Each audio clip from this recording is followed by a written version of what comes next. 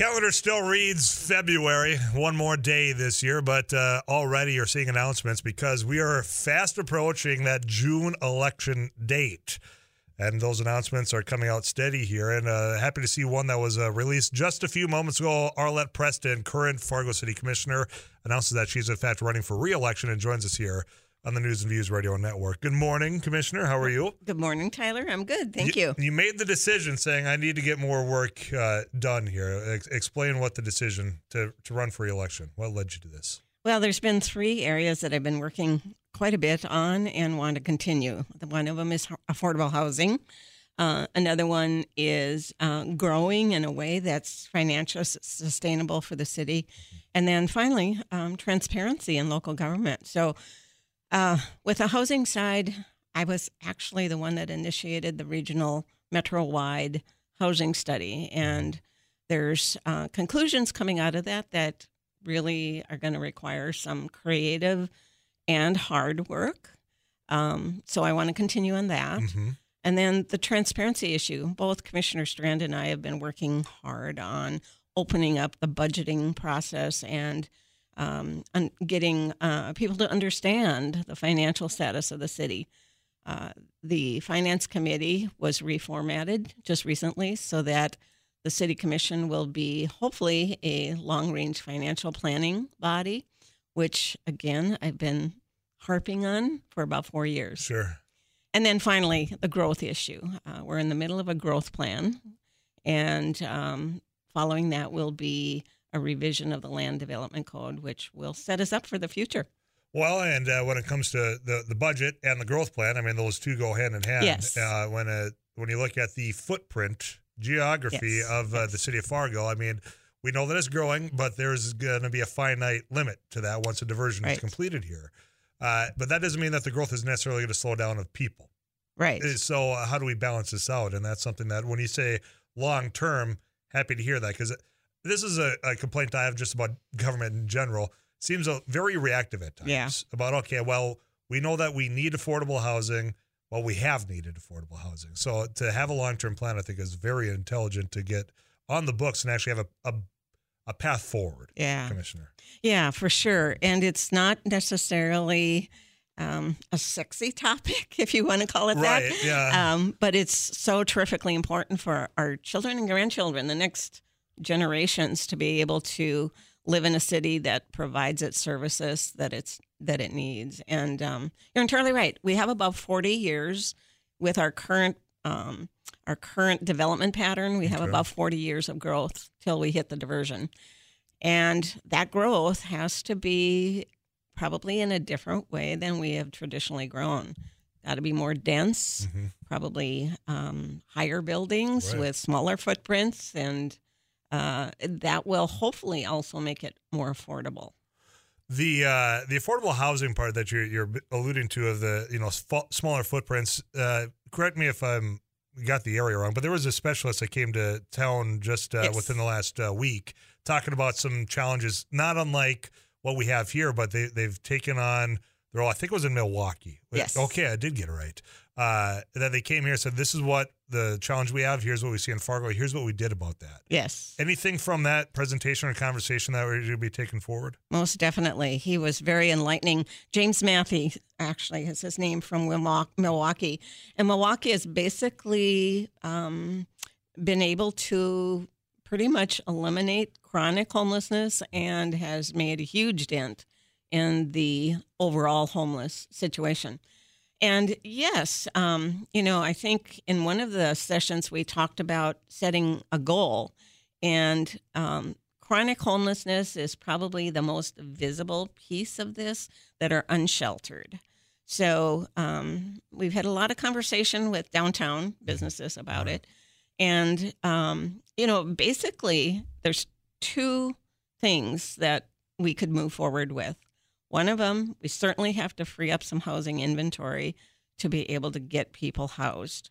So that's number 1. Number 2, we need case management in place to help people stay in a healthy, safe environment. So, what I heard from the business community in that session was that they're interested in being engaged.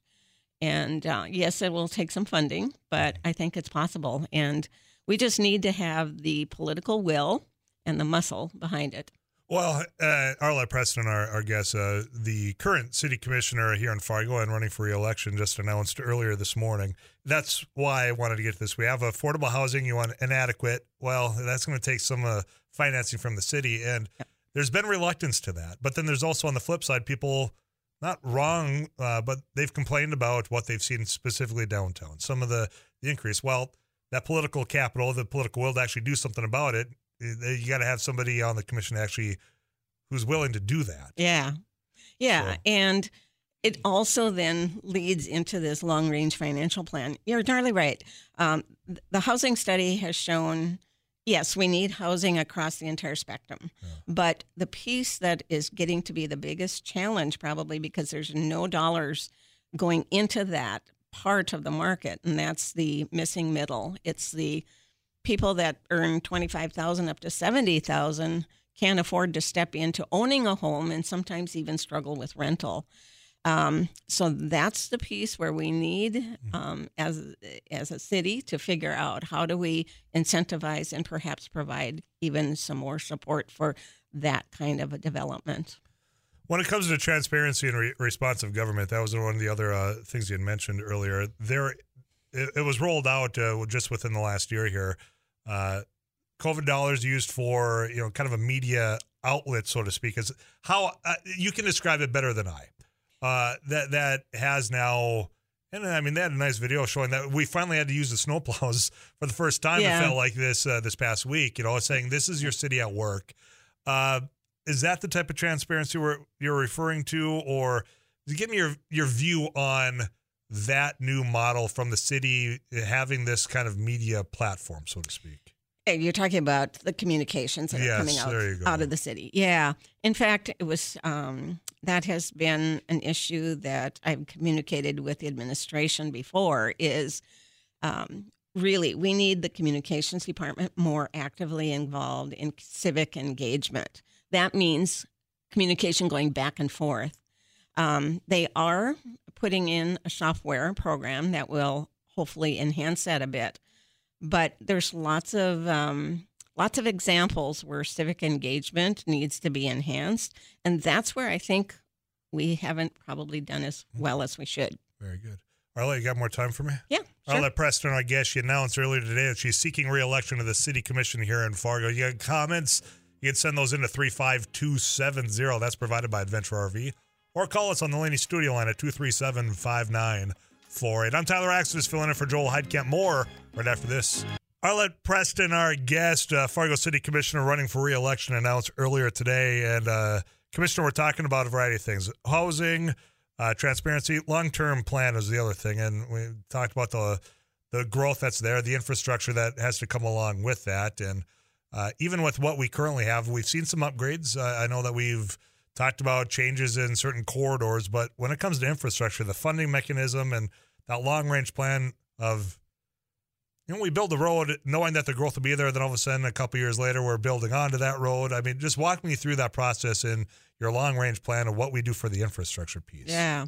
Well, infrastructure has been a major concern just recently because we have had to make a tough decision to cut off some projects because we didn't have enough funding to actually do some of the things that need to be done. So just backing up a little bit. Sure. Sales tax provides a good chunk of the funding for infrastructure. Now I'm talking reconstruction of infrastructure. So it's the roads that need to be reconstructed.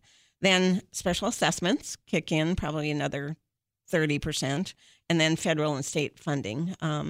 And because of the increased costs of infrastructure, as well as probably some other issues, we have really hit the boundary of being able to fund what we need to fund. Right. So again, the whole issue of figuring out how are we going to do this long run, where's the funding going to come from, and what are our priorities? Those priorities aren't always mutually agreed upon when it comes to the commission, when it comes to the general public. And you can tell me I'm wrong. I said, okay, we've proven that downtown has been a success. I think there's other areas that need the attention from the commission. And everybody's got their own wants, depending on where they live. I live north of Fargo now, so of course now North Fargo's got my attention. How do you balance that? You have a commission that is not necessarily districted out, but you represent everybody. Everybody that comes to that public comment, doesn't matter if they're on the farthest tip of North or South Fargo. It's got to be a difficult thing. It is, but I think the biggest difficulty is that when we are trying to make a decision on an individual project, we don't have the full picture.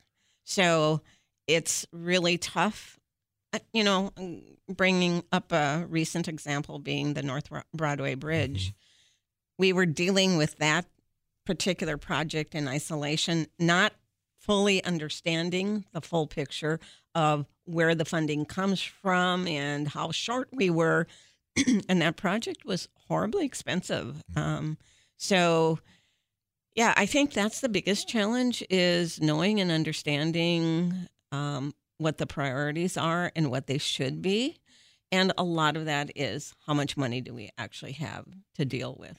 When we talk about the money, you mentioned sales, cost of everything's gone up. And it continues. It's slowed down the increase, but it's still, and it will continue to be. I mean, that's just the way of which things happen. Concrete will go up. Wood's going to go up.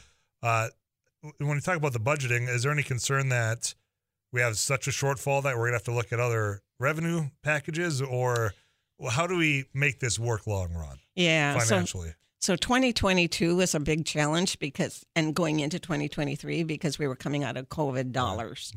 So things were kind of crazy when we were putting the budget together for 2024.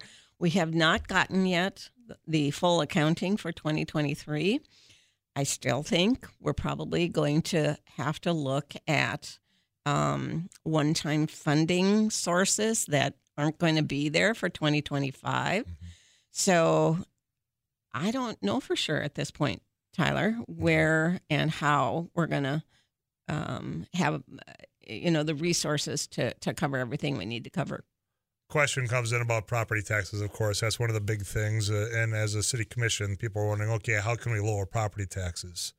Anything that you want to get out on that before we let you go? Well, the mill levy has been actually decreasing over the last few decades. However, property values have gone up exponentially. So it's coming out of people's pockets for sure. I would hope that we could get through this and budget for 2025 without doing anything with the mill levy. We probably aren't going to be able to decrease it, but at least not increase it. Arlette, you're running for re-election. Is there a website? Is there a Facebook you want people to draw their attention to learn more? ArletteForFargo.com. Very good. Commissioner Arlette Preston, it's always good to catch up. Good luck. We'll be talking again, I'm sure, before that election, all right? Yep, we will.